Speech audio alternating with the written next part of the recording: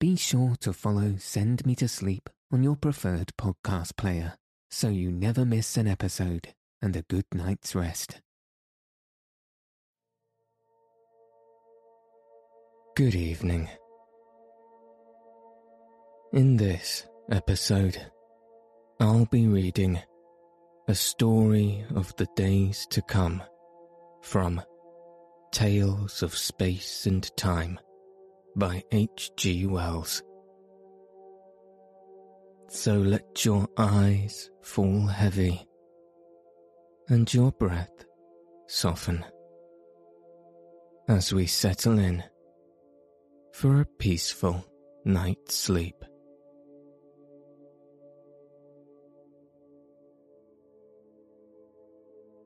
A Story of the Days to Come. 1.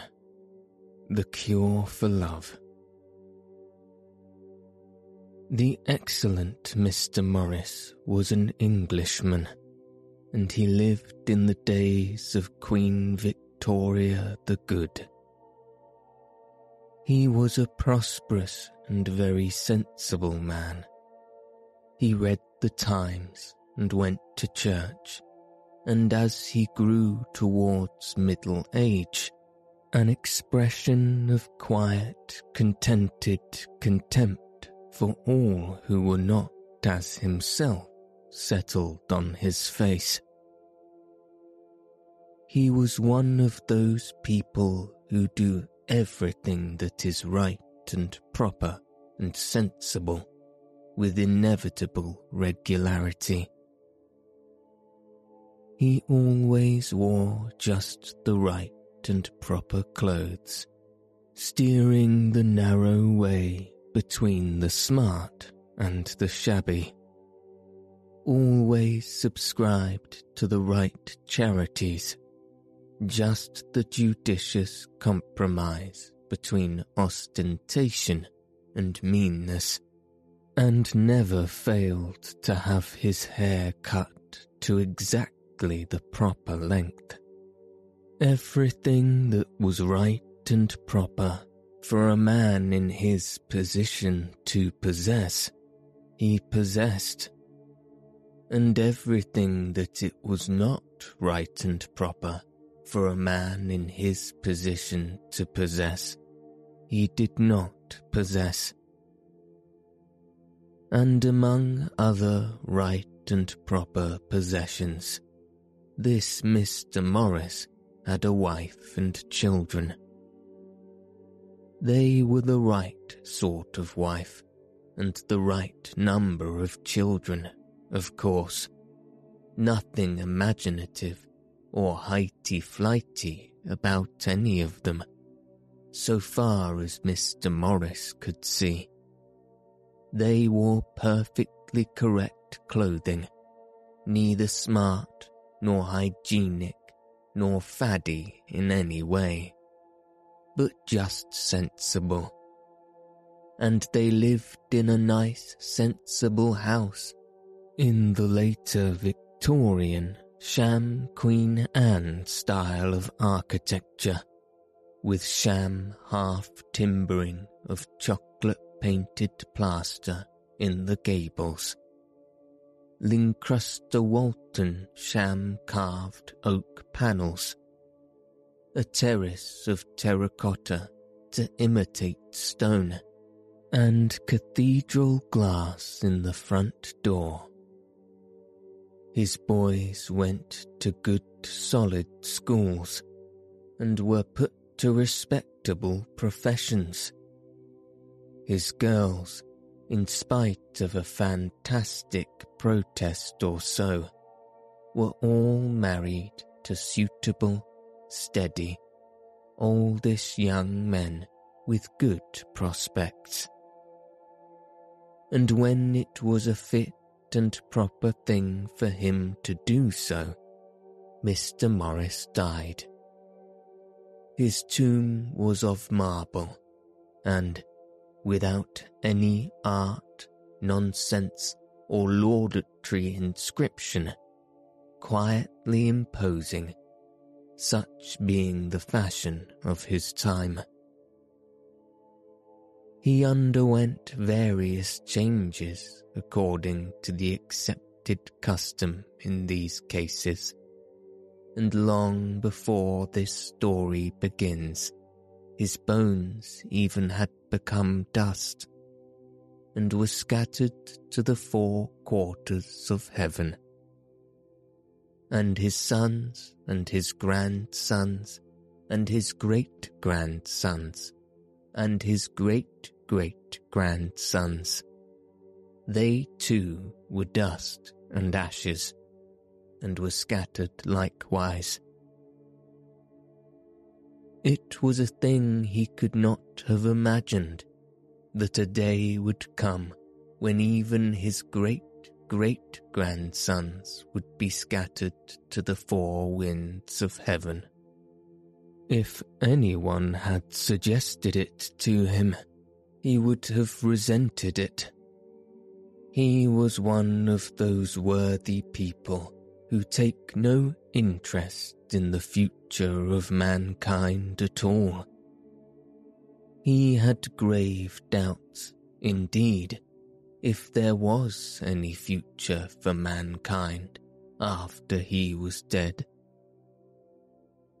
It seemed quite impossible and quite uninteresting to imagine anything happening after he was dead.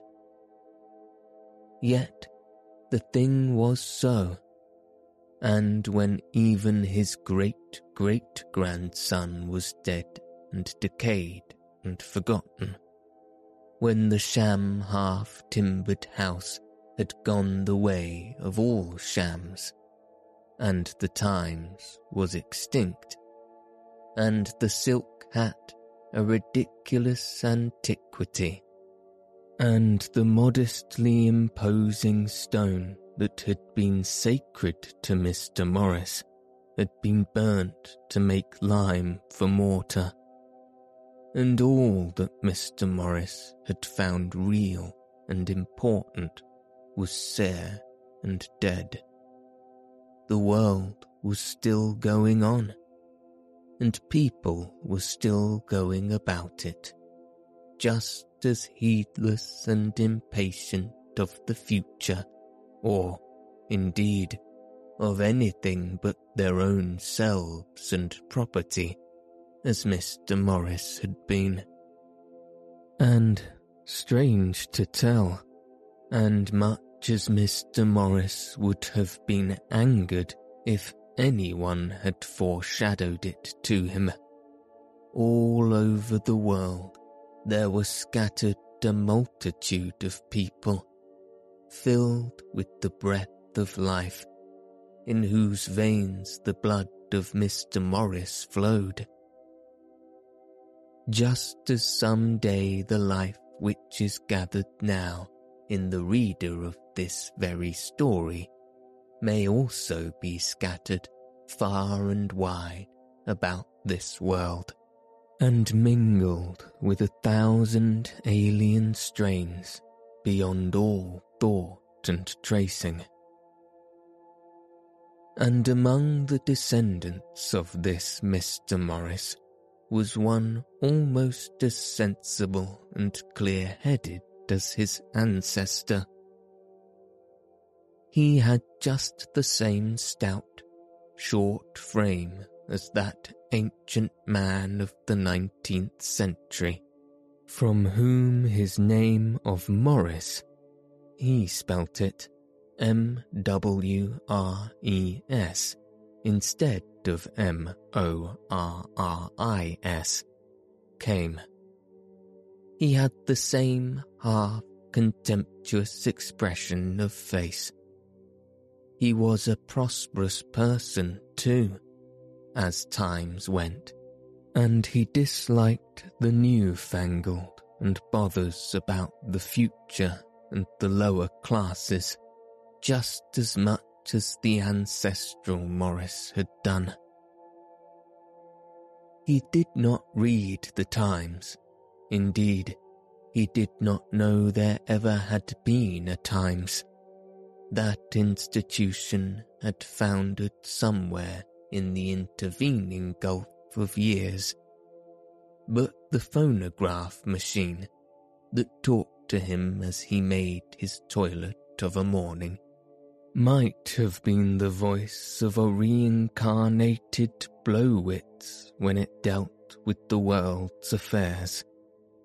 This phonographic machine was the size and shape of a Dutch clock, and down the front of it were electric barometric indicators, and an electric clock and calendar, and automatic engagement reminders, and where the clock would have been was the mouth of a trumpet. When it had news, the trumpet gobbled like a turkey, galoop, galoop, and then brayed out its message as, let us say, a trumpet might bray. It would tell Morris in full, rich, throaty tones about the overnight accidents to the omnibus flying machines that piled up around the world, the latest arrivals at the fashionable resorts in Tibet, and of all the great monopolist company meetings of the day before, while he was dressing. If Morris did not like hearing what it said, he had only to touch a stud, and it would choke a little and talk about something else. Of course, his toilet differed very much from that of his ancestor. It is doubtful which would have been the more shocked and pained to find himself in the clothing of the other. Morris would certainly have sooner gone forth to the world stark naked than in the silk hat, frock coat, grey trousers, and watch chain that had filled Mr. Morris with sombre self-respect in the past. For Morris, there was no shaving to do. A skillful operator had long ago removed every hair root from his face. His legs he encased in pleasant pink and amber garments of an airtight material, which, with the help of an ingenious little pump, he distended so as to suggest enormous muscles. Above this, he also wore pneumatic garments beneath an amber silk tunic, so that he was clothed in air and admirably protected against sudden extremes of heat or cold. Over this he flung a scarlet cloak with its edge fantastically curved. On his head, which had been skilfully deprived of every scrape of hair, he adjusted a pleasant little cap of bright scarlet, held on by suction and inflated with hydrogen, and curiously like the comb of a cock. So his toilet was complete, and, conscious of being soberly and becoming attired, he was ready to face his fellow beings with a tranquil eye. This Morris, the civility of Mr. had vanished ages ago, was one of the officials under the Wind Vane and Waterfall Trust, the great company that owned every wind wheel and waterfall in the world, and which pumped all the water and supplied all the electric energy that people in these latter days required.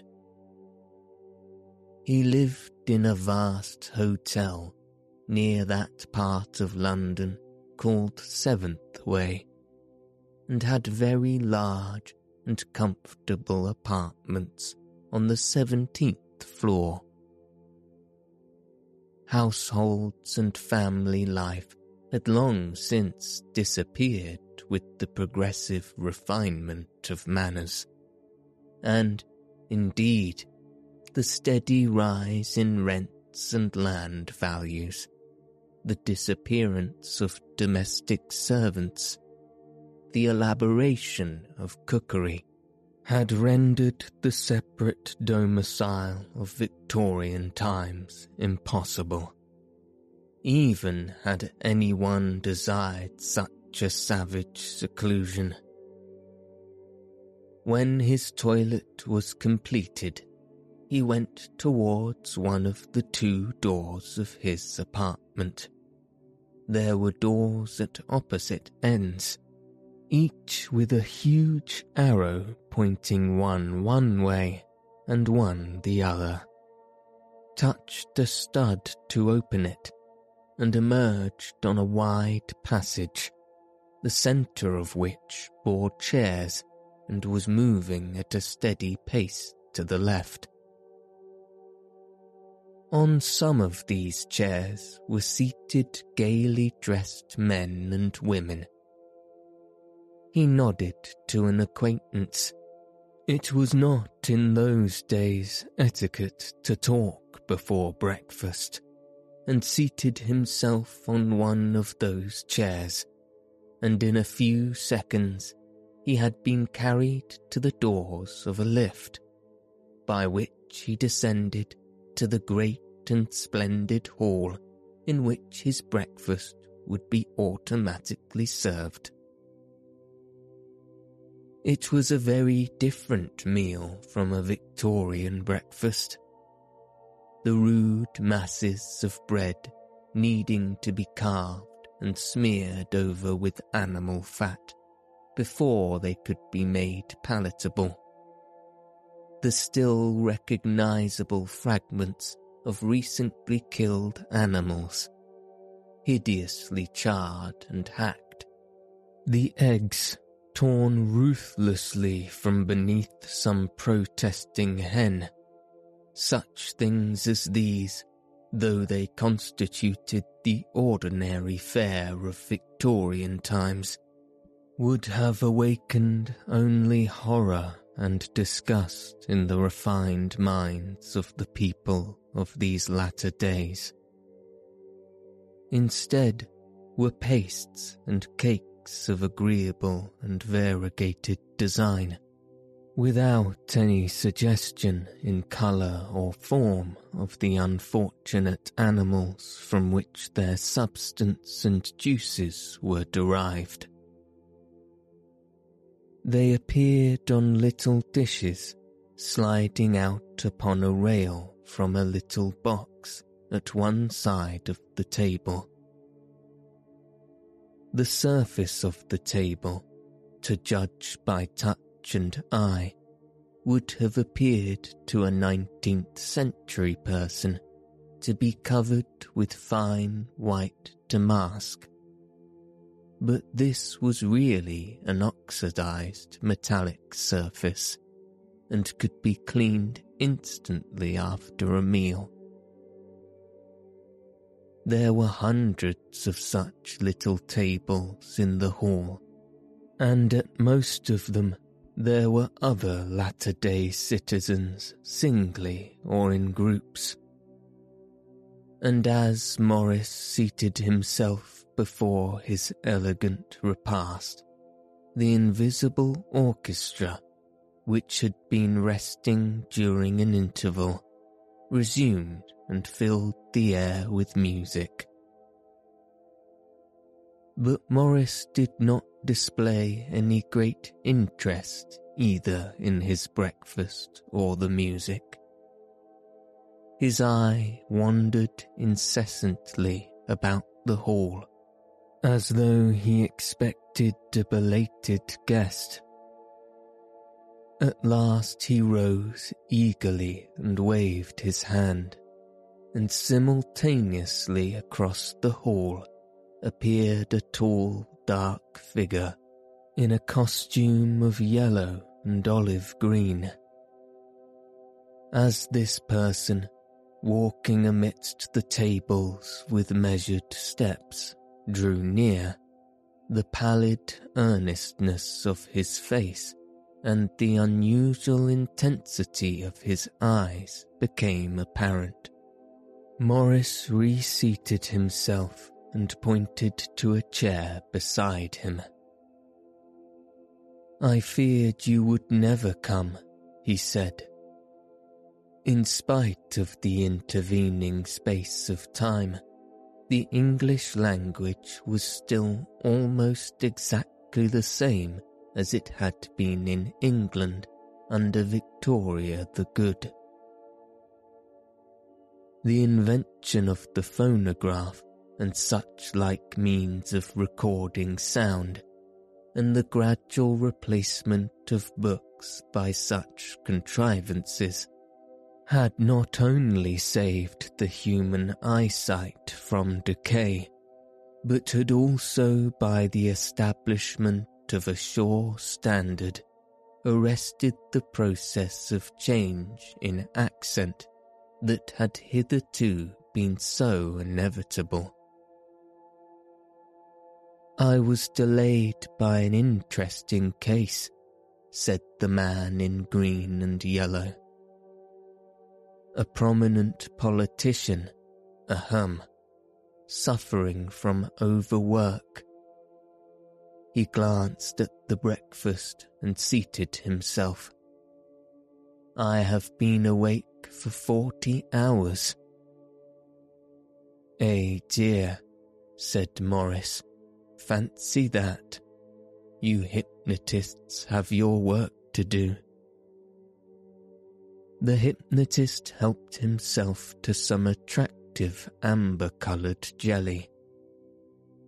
"I happen to be a good deal in request," he said modestly. "Heaven knows what we should do without you." "Oh, we're not so indispensable as all that," said the hypnotist, ruminating the flavours of the jelly. "The world did very well without us for some thousands of years. 200 years ago even, not one. In practice, that is. Physicians by the thousand, of course, frightfully clumsy brutes for the most part, and following one another like sheep, but doctors of the mind, except a few empirical flounderers, there were none." He concentrated his mind on the jelly. "But were people so sane?" began Morris. The hypnotist shook his head. It didn't matter then if they were a bit silly or faddy. Life was so easy-going then. No competition worth speaking of, no pressure. A human being had to be very lopsided before anything happened. Then, you know, they clapped him away in what they call the lunatic asylum. "I know," said Morris. "In these confounded historical romances that everyone is listening to, they always rescue a beautiful girl from an asylum or something of the sort. I don't know if you attend to that rubbish." "I must confess I do," said the hypnotist. "It carries one out of oneself to hear of those quaint, adventurous, half-civilized days of the 19th century, when men were stout and women were simple. I like a good swaggering story before all things. Curious times they were, with their smutty railways and puffing old iron trains, their rum little houses and their horse vehicles. I suppose you don't read books?" "Dear no," said Maurice. "I went to a modern school, and we had none of that old-fashioned nonsense. Phonographs are good enough for me." "Of course," said the hypnotist. "Of course," and surveyed the table for his next choice. "You know," he said, helping himself to a dark blue confection that promised well, "in those days our business was scarcely thought of. I dare say if anyone had told them that in 200 years' time a class of men would be entirely occupied in impressing things upon the memory, effacing unpleasant ideas, controlling and overcoming instinctive but undesirable impulses, and so forth, by means of hypnotism, they would have refused to believe the thing possible. Few people knew that an order made during a mesmeric trance, even an order to forget or an order to desire, could be given so as to be obeyed after the trance was over. Yet there were men alive then that could have told them the thing was as absolutely certain to come about as, well, the transit of Venus. They knew of hypnotism then. Oh dear, yes. They used it for painless dentistry and things like that. This blue stuff is confoundedly good. What is it?" "Haven't the faintest idea," said Maurice. "But I admit it's very good. Take some more." The hypnotist repeated his praises, and there was an appreciative pause. "Speaking of these historical romances," said Maurice, with an attempt at an easy, off-hand manner, "brings me, to the matter I, had in mind when I asked you, when I expressed a wish to see you." He paused and took a breath. The hypnotist turned an attentive eye upon him and continued eating. "The fact is," said Maurice, "I have a daughter. Well, you know I have given her, every educational advantage. Lectures, not a solitary lecturer of ability in the world, but she has had a telephone direct, dancing, deportment, conversation, philosophy, art criticism." He indicated Catholic culture by a gesture of his hand. "I had intended her to marry a very good friend of mine, Bindon of the Lighting Commission. Plain little man, you know, and a bit unpleasant in some of his ways, but an excellent fellow really, an excellent fellow." "Yes," said the hypnotist. "Go on. How old is she?" 18. "A dangerous age. Well, It seems that she has been indulging in these historical romances excessively, even to the neglect of her philosophy, filled her mind with unutterable nonsense about soldiers who fight. What is it? Etruscans. Egyptians, very probably. Hack about with swords and revolvers and things. Bloodshed galore. Horrible. And about young men on torpedo catchers who blew up, Spaniards, I fancy, and all sorts of irregular adventures. And she has got it into her head that she must marry for love.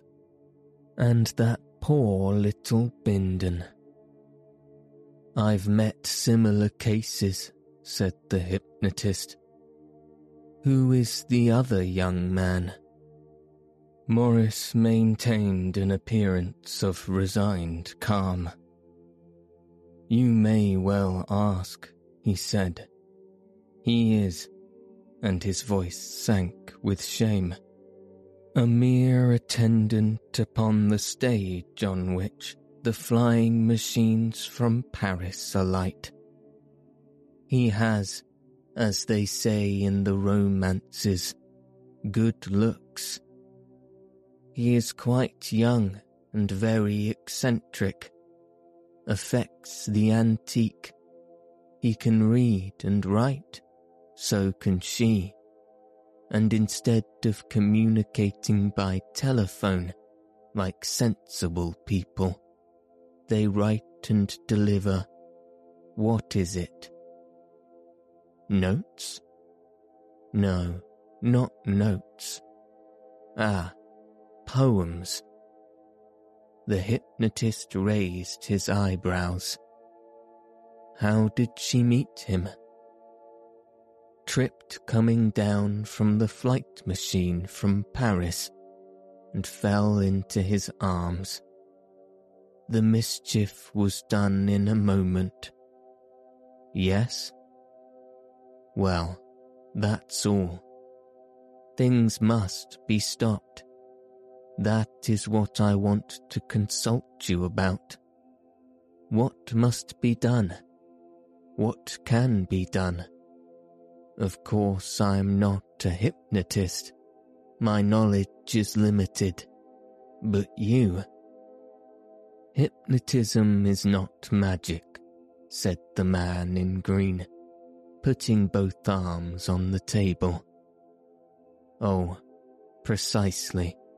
But still, people cannot be hypnotized without their consent. If she is able to stand out against marrying Bindon, she will probably stand out against being hypnotized. But if once she can be hypnotized, even by somebody else, the thing is done. You can? Oh, certainly. Once we get her amenable, then we can suggest that she must marry Bindon, that is her fate, or that the young man is repulsive, and that when she sees him she will be giddy and faint, or any little thing of that sort.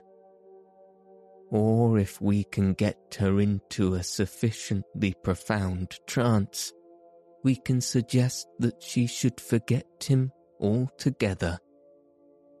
Precisely. But the problem is to get her hypnotized.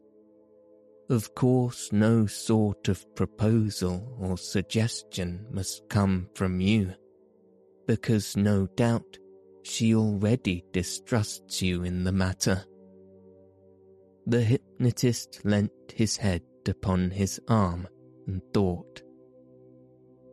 "It's hard a man cannot dispose of his own daughter," said Morris irreverently. "You must give me the name and address of the young lady," said the hypnotist, "and any information bearing upon the matter. And, by the by, is there any money in the affair?" Morris hesitated. "There's a sum, in fact, a considerable sum, invested in the Patent Road Company. From her mother. That's what makes the thing so exasperating."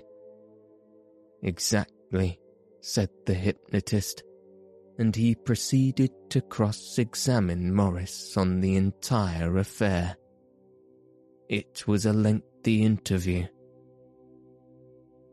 And meanwhile, Elizabeth Morris, as she spelt her name, or Elizabeth Morris, as a 19th century person would have put it, was sitting in a quiet waiting place beneath the great stage upon which the flying machine from Paris descended. And beside her sat a slender, handsome lover, reading her the poem he had written that morning while on duty upon the stage. When he had finished, they sat for a time in silence, and then, as if for their special entertainment, the great machine that had come flying through the air from America that morning rushed down out of the sky. At first it was a little oblong, faint and blue amidst the distant fleecing clouds, and then it grew swiftly large and white, and larger and whiter, until they could see the separate tiers of sails, each hundreds of feet wide, and the lank body they supported, and at last even the swinging seats of the passengers in a dotted row. Although it was falling, it seemed to them to be rushing up the sky, and over the roof spaces of the city below, its shadow leapt towards them. They heard the whistling rush of the air about it and its yelling siren, shrill and swelling, to warn those who were on its landing stage of its arrival. And abruptly the note fell down a couple of octaves, and it had passed, and the sky was clear and void, and she could turn her sweet eyes again to Denton at her side. Their silence ended, and Denton, speaking in a little language of broken English that was, they fancied, their private possession, though lovers have used such little languages since the world began, told her how they too would leap into the air one morning, out of all the obstacles and difficulties about them, and fly to a sunlit city of delight he knew of in Japan, halfway about the world. She loved the dream, but she feared the leap, and she put him off with, "Some day, dearest one, some day," to all his pleading that it might be soon. And at last came a shrilling of whistles, and it was time for him to go back to his duties on the stage. They parted as lovers have been wont to part for thousands of years. She walked down a passage to a lift, and so came to one of the streets of the latter-day London, all glazed in with glass from the weather, and with incessant moving platforms that went to all parts of the city. And by one of these she returned to her apartment in the hotel for women where she lived. The apartments that were in telephonic communication with all the best lecturers in the world. But the sunlight of the flying stage was in her heart, and the wisdom of all the best lecturers in the world seemed folly in that light.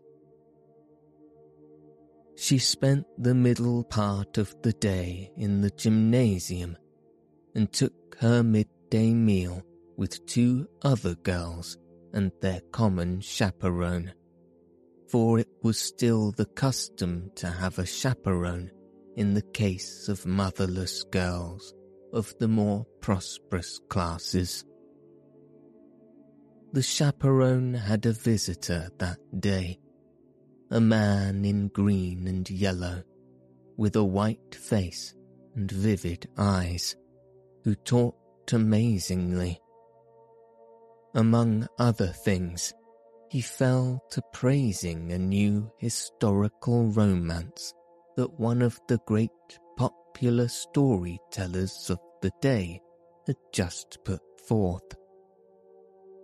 It was, of course, about the spacious times of Queen Victoria, and the author, among other pleasing novelties, made a little argument before each section of the story, in imitation of the chapter headings of the old-fashioned books, as, for example, How the Cabman of Pimlico Stopped the Victoria Omnibuses, and of the Great Fight in Palace Yard, and How the Piccadilly Policeman was slain in the midst of his duty.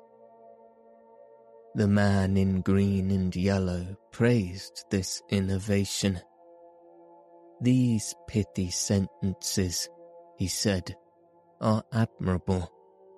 They show at a glance those headlong, tumultuous times when men and animals jostled in the filthy streets, and death might wait for one at every corner. Life was life then. How great the world must have seemed then. How marvellous. There were still parts of the world absolutely unexplored. Nowadays we have almost abolished wonder. We lead lives so trim and orderly that courage, endurance, faith, all the noble virtues seem fading from mankind.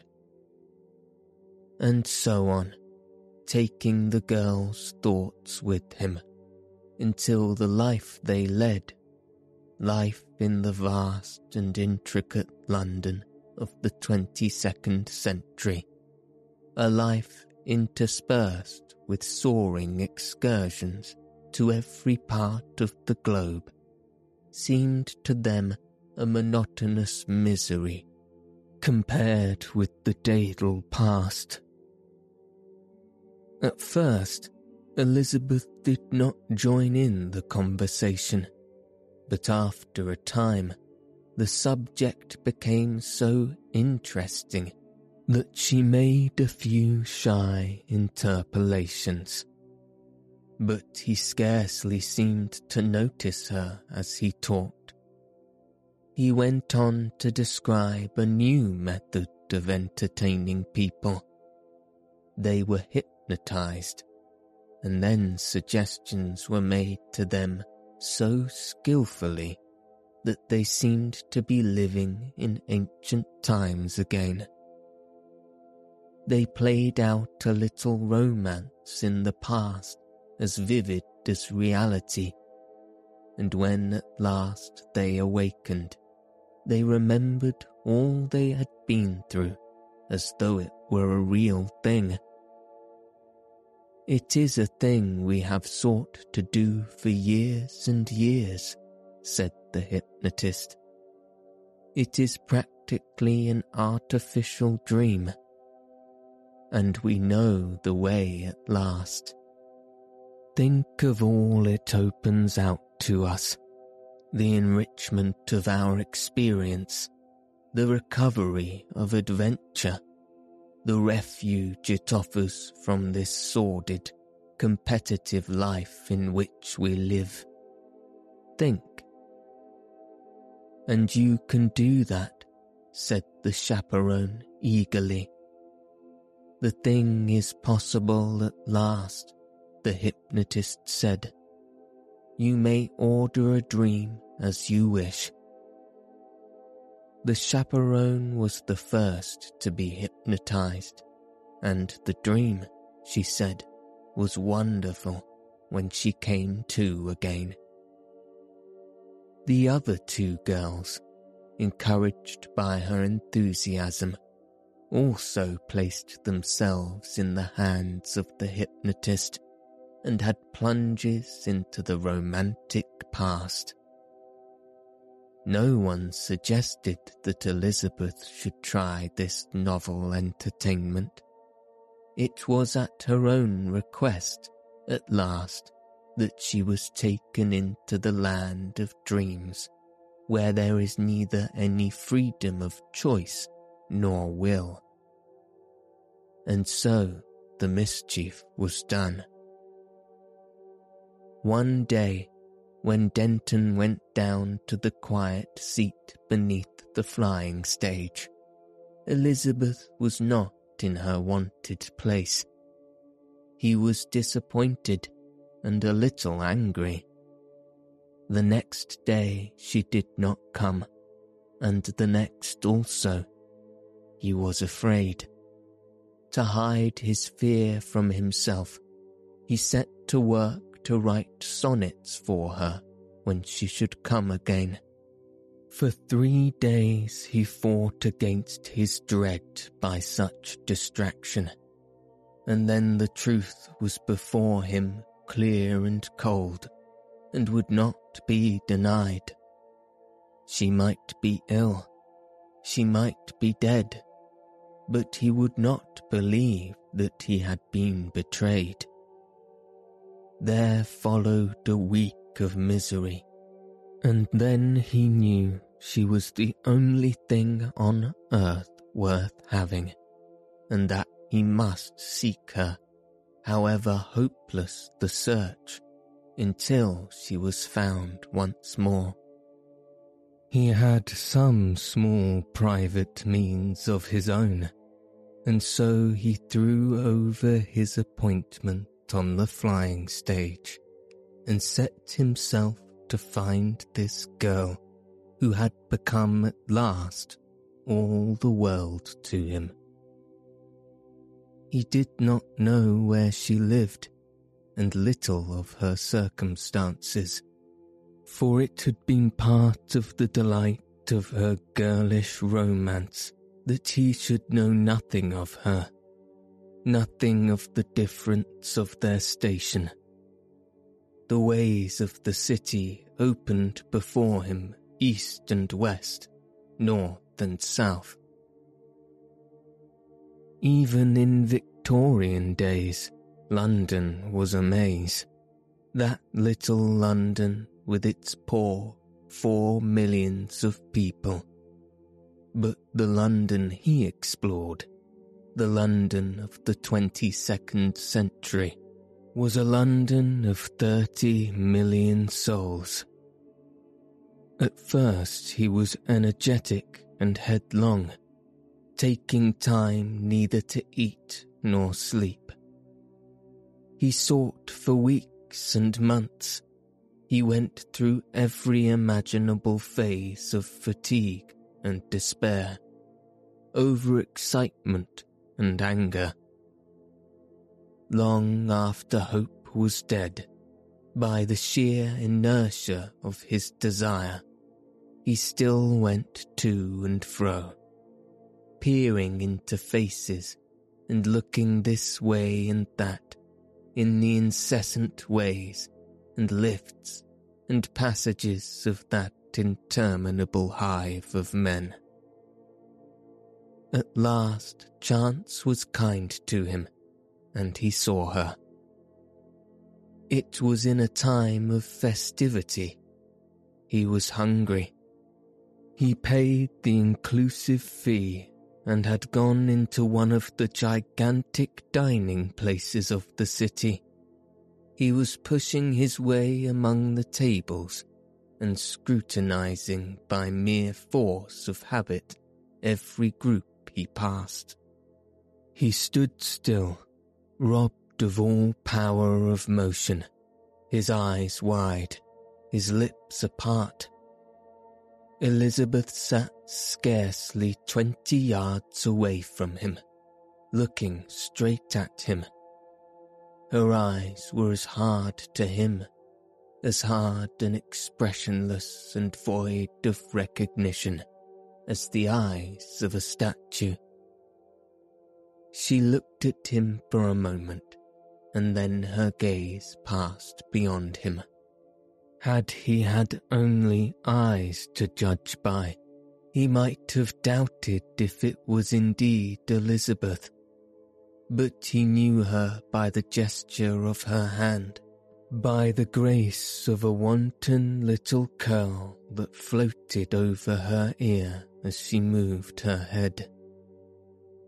Something was said to her, and she turned, smiling tolerantly, to the man beside her.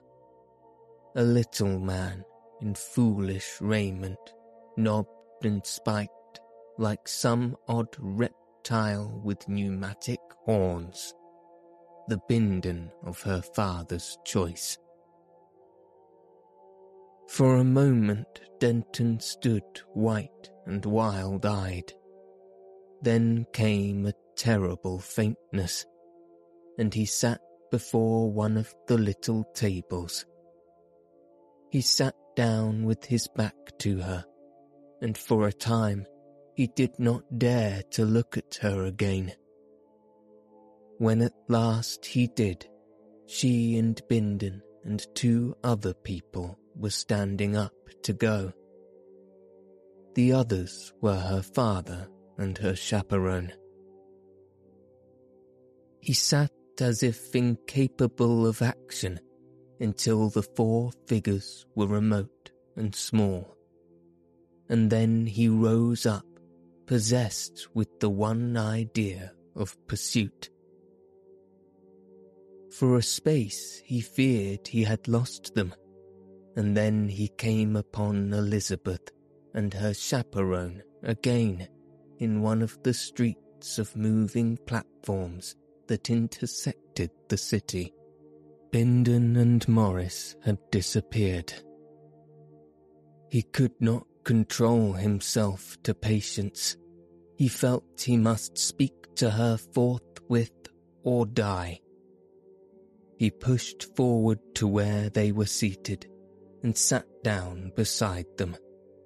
His white face was convulsed with half-hysterical excitement. He laid his hand on her wrist. "Elizabeth," he said. She turned in unfeigned astonishment. Nothing but the fear of a strange man showed in her face. "Elizabeth," he cried, and his voice was strange to him. "Dearest, you know me." Elizabeth's face showed nothing but alarm and perplexity. She drew herself away from him.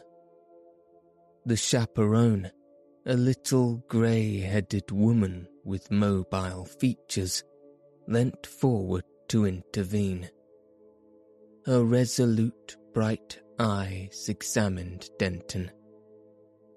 "What do you say?" she asked. "This young lady," said Denton. "She knows me." "Do you know him, dear?" "No," said Elizabeth in a strange voice, and with a hand to her forehead, speaking almost as one who repeats a lesson. "No, I do not know him. I know I do not know him." But, not know me? It is I, Denton, to whom you used to talk. Don't you remember the flying stages, the little seat in the open air, the verses? "No," cried Elizabeth. "No, I do not know him. I do not know him. There is something, but I don't know. All I know is that I do not know him." Her face was a face of infinite distress. The sharp eyes of the chaperone flitted to and fro from the girl to the man. "You see," she said, with the faint shadow of a smile, "she does not know you." "I do not know you," said Elizabeth. "Of that I am sure." "But, dear, the songs, the little verses—" "She does not know you," said the chaperone. "You must not. You have made a mistake. You must not go on talking to us after that. You must not annoy us on the public ways." "But," said Denton, and for a moment his miserable, haggard face appealed against fate. "You must not persist, young man," protested the chaperone. "Elizabeth," he cried. Her face was the face of one who is tormented. "I do not know you," she cried, hand to brow. "Oh, I do not know you." For an instant Denton sat stunned. Then he stood up and groaned aloud. He made a strange gesture of appeal towards the remote glass roof of the public way, then turned and went plunging recklessly from one moving platform to another, and vanished amidst the swarms of people going to and fro thereon. The chaperone's eyes followed him, and then she looked at the curious faces about her. "Dear," asked Elizabeth, clasping her hand, and too deeply moved to heed observation, "who was that man? Who was that man?" The chaperone raised her eyebrows. She spoke in a clear, audible voice. "Some half-witted creature. I have never set eyes on him before." "Never?" "Never, dear. Do not trouble your mind about a thing like this." And soon after this, the celebrated hypnotist who dressed in green and yellow had another client. The young man paced his consulting room, pale and disordered. "I want to forget," he cried. "I must forget." The hypnotist watched him with quiet eyes, studied his face and clothes and bearing. To forget anything, pleasure or pain, is to be, by so much, less. However, You know your own concern. My fee is high. If only I can forget. That's easy enough with you. You wish it. I've done much harder things, quite recently. I hardly expected to do it. The thing was done against the will of the hypnotized person. A love affair too, like yours. A girl.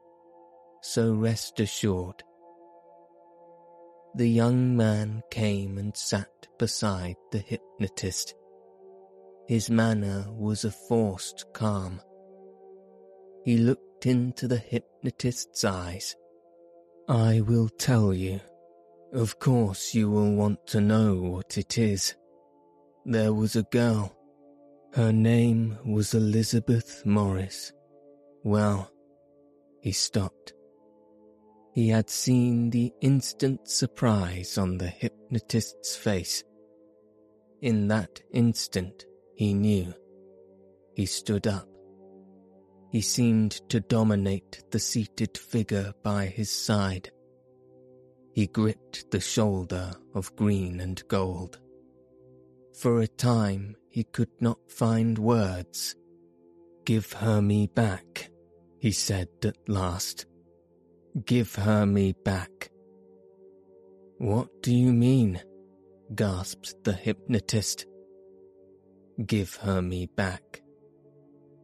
Give whom? Elizabeth Morris, the girl. The hypnotist tried to free himself. He rose to his feet.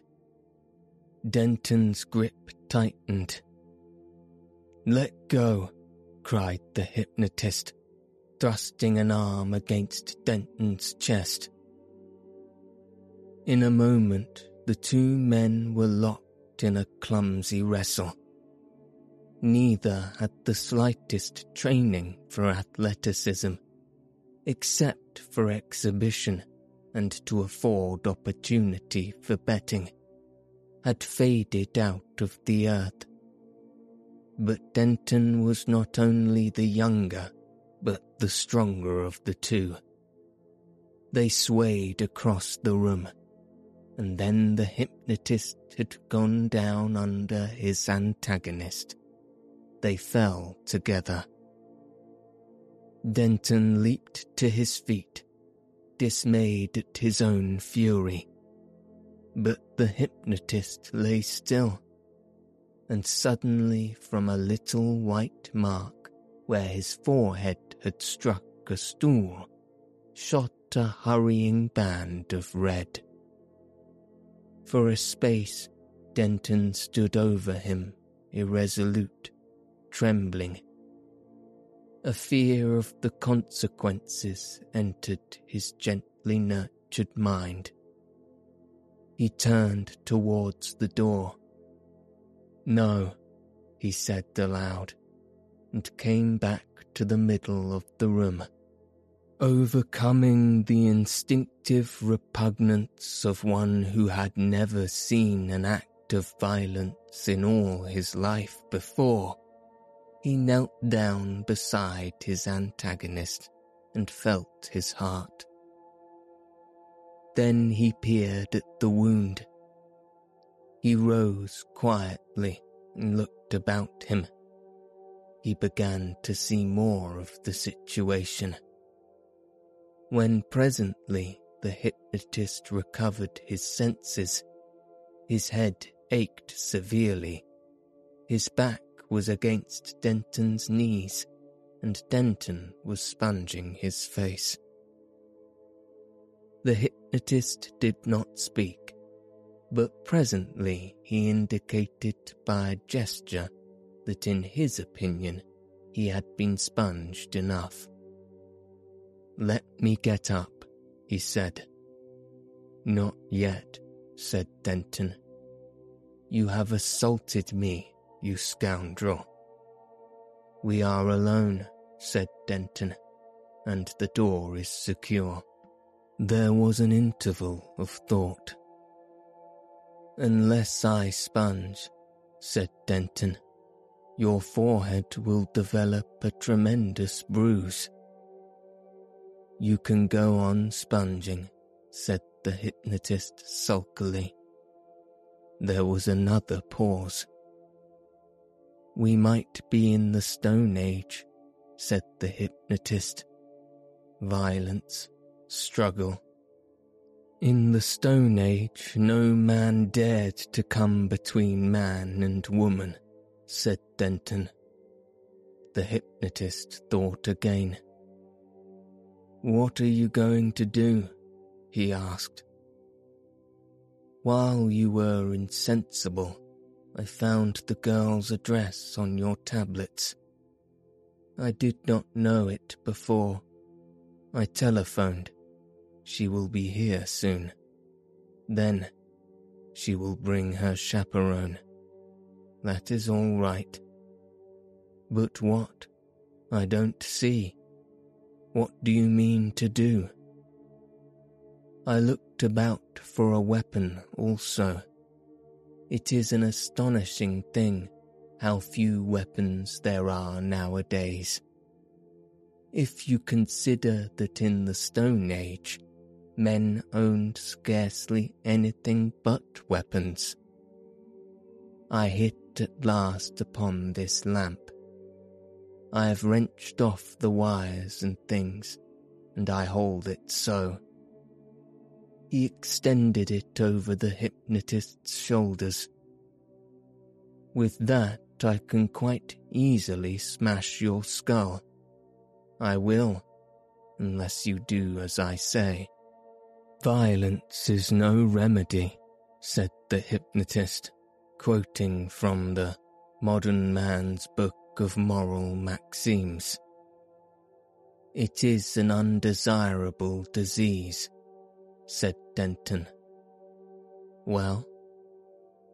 "You will tell that chaperone you are going to order the girl to marry that knobby little brute with the red hair and ferrety eyes. I believe that's how things stand. Yes, that's how things stand. And, pretending to do that, you will restore her memory of me. It's unprofessional. Look here. If I cannot have that girl, I would rather die than not. I don't propose to respect your little fancies. If anything goes wrong, you shall not live 5 minutes.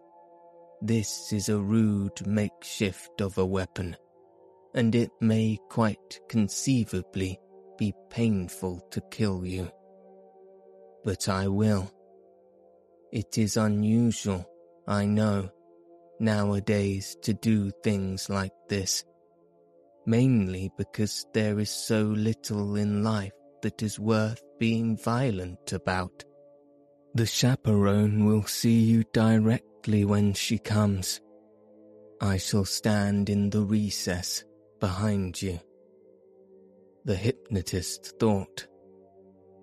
"You are a determined young man," he said, "and only half civilized.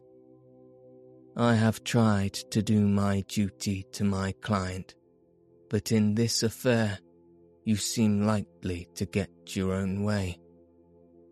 You mean to deal straightly.